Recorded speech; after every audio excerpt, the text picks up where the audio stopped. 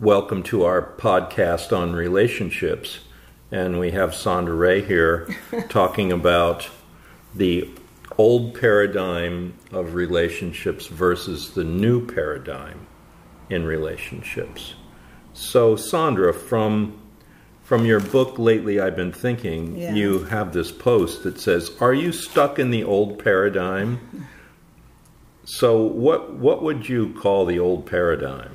Well, it's more or less what our parents and grandparents did, the way they did relationships. And usually there was one person was dominating the other person. There was a lot of control. There might have been a lot of arguing, a lot of anger, not much peace. So would you say the old paradigm, people put up with a lot of bullshit and Right. and they didn't really see that happiness was a must? Right. I would say so. I mean, some people were lucky and were happy, but most of the people were just putting up with each other. Yeah, because you say here in this post, 54% of first marriages end in divorce, 67% of second marriages end in divorce, and 74% of third marriages end in divorce. Those are not too encouraging of figures, are they? I don't remember where I got that. And then you say, of the remaining marriages, only 15% are truly romantically married, 15% have just become roommates and just cope, and 15% are miserable but stay together. Oh my God. This is a clear argument that the old paradigm is not working, and the old paradigm is all about the following. Then you make a list of, What did I write there? well, roles, domination and control, Right. manipulation, external power, false security, codependency, projection of the past onto your mate, blame, anger and conflict, victim consciousness, conditional love, and getting weaker. And there you go. Then you say the old paradigm is full of upsets. The subconscious contains wounds from the past we are upset about that are projected onto the relationship in the present, and it's no fun. That covers it, doesn't it? Yeah. Well, then you go on to say the old paradigm, some of the subconscious issues that come up in a relationship are to do with the following: birth traumas collide, family patterns dovetail, pre-verbal negative thoughts clash, past lives are relived, death urge kills off the relationship, and church dogma interferes. Do you want to comment on any of those? Oh. Birth traumas collide. What do you mean by that? Well, I mean, I had a birth trauma where I was mishandled at birth, like not tenderly treated by the doctor or whatever. I might just have a fear of touching even, or I have a fear of intimacy. And I might have a thought, if I was delivered by a male and I'm a female, that men hurt me because the doctor hurt me. So then my partner's a man, I might set him up to be my obstetrician, and then he hurts me. So that would be That would be a birth trauma. Yeah, and then he might have guilt. So then he would feel guilty, and that's why our birth traumas would, dovetail or collide. Yeah. Well, yeah, because I was a really big baby at birth, and I did have a little bit of guilt from birth. Of hurting my mother. I was like 2 feet long and 10 pounds, and so I'm sure she had a difficult time delivering me. And so dovetailing with your fear of being hurt and my guilt for hurting women, that would be something we would have to work through as a couple, right? Yeah, but fortunately we had been rebirthed before we got together, so it didn't come up. And it would have probably if we hadn't been rebirthed. But it's good to know, even if you've worked through your case, as we call it. I mean, it's good to know what your case is, like what your birth trauma was, because then you're coming from like an understanding in which you're liberated from that past. You know, you're not replaying it subconsciously. Well, and remember, you used to have something going on about your induction. So sometimes if I would want you to do something, you would feel induced. Yeah. Resent that. And we did work that out together, too, because we knew what it was. I mean, yeah. And we would laugh about it. Yeah, yeah. Now I used to say to you, now I'm going to induce you, and we would kind of make it a joke. So we were lucky that we knew what was going on, or otherwise you might have felt really controlled. Mm.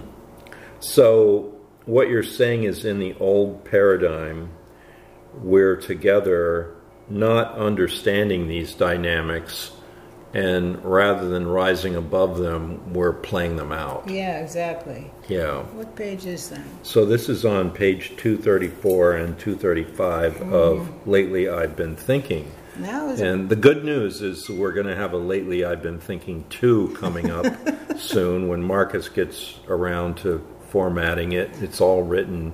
Yeah, so that's going to be coming out this year. That's pretty interesting, though, isn't it? Yeah. So say a little bit more about pre-verbal negative thoughts. Like we call them the personal lie. Because that's a major part of the old paradigm that people are stuck in. Yeah. It's like my worst thought about myself, in my case, was I'm not perfect. And so that every time I didn't do things perfect, I was devastated. And like I wanted to always make straight A's, and if I'd get an A minus, I would cry. And my mother said, I don't know why you're crying. I'm not insisting you have straight A's. But I was insisting. So, you know, that thought comes up, and some people have the thought like I'm bad. Then they act bad in their relationship. Some people have the thought I'm guilty. Then they do things that make them feel guilty. Some people have the thought I'm a failure, so they might set up their relationship to fail so they can prove they're a failure. A lot of people have the thought I'm not good enough, and so they don't feel good enough in their relationship. Or they attract a mate who's not good enough for them, they think, or the relationship isn't good enough. So these deep pre-verbal thoughts really affect what's going on in a relationship. And well, I had that couple that I would always share about, that her personal lie was I'm wrong, she was the wrong sex, and his was I'm bad.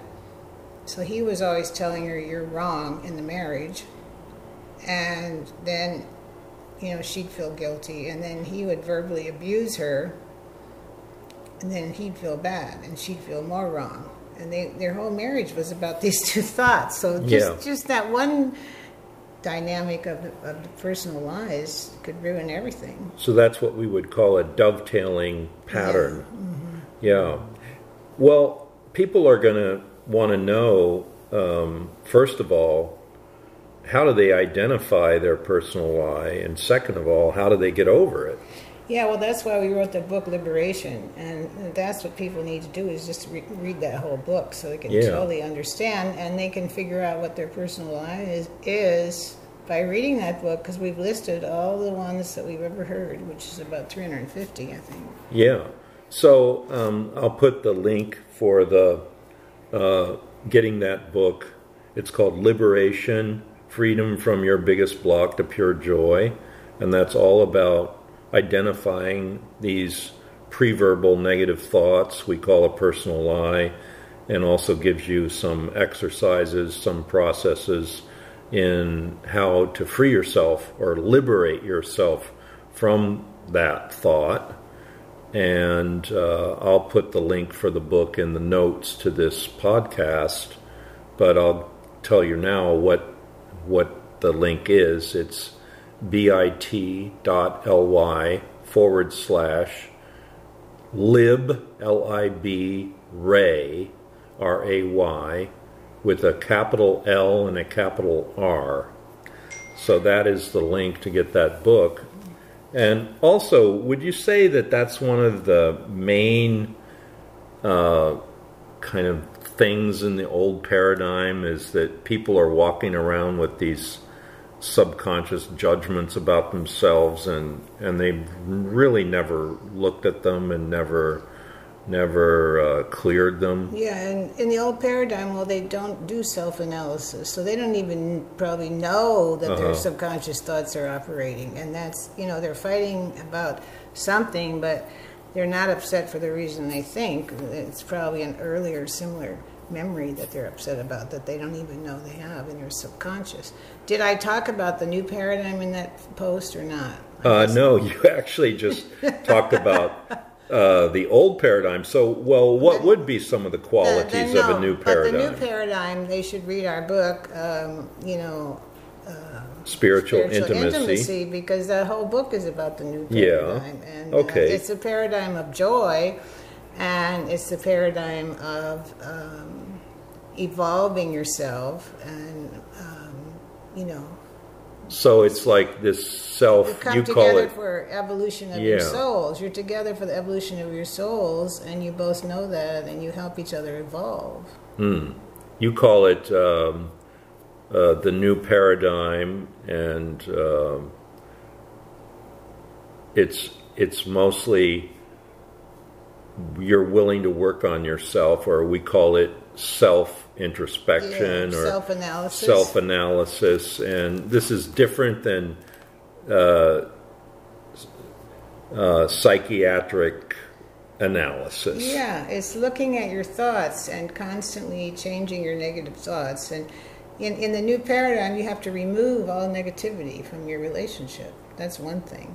Remove all negativity, and you constantly raise the quality of your thoughts. And that means you look at your unconscious thoughts, and you have to have a method of doing that. And that's why we use liberation breathing to discover what are our suppressed thoughts. Yes. Well, how does liberation breathing help people see inside? Because when you're lying down breathing, you actually bring the unconscious to the conscious. Also, your breath worker, who, if they're good, if they're well trained, knows how to process you on your unconscious thoughts by asking you very sharp questions. And then that brings those thoughts to the surface before, during the interview, before you lie down to breathe. During the interview, the breath worker will discover some of those unconscious thoughts by asking questions and doing a truth process, for example. So would you say process those thoughts? It's just a matter of observing, right? It's a matter of looking and seeing what's there. Yeah, and changing the negatives to the positives. So let's say you do find out, you have this thought, I'm not perfect, and what is the fastest way or the most tried and true way to liberate yourself from that thought and the effects of it? Well, first you have to change it to the opposite, and then you have to reprogram yourself, and that takes a long time because it's kind of an addiction, the old thought. You're addicted to it for years. So you have to keep reprogramming, and you have to breathe it out in the sessions, breathe it out of your cells.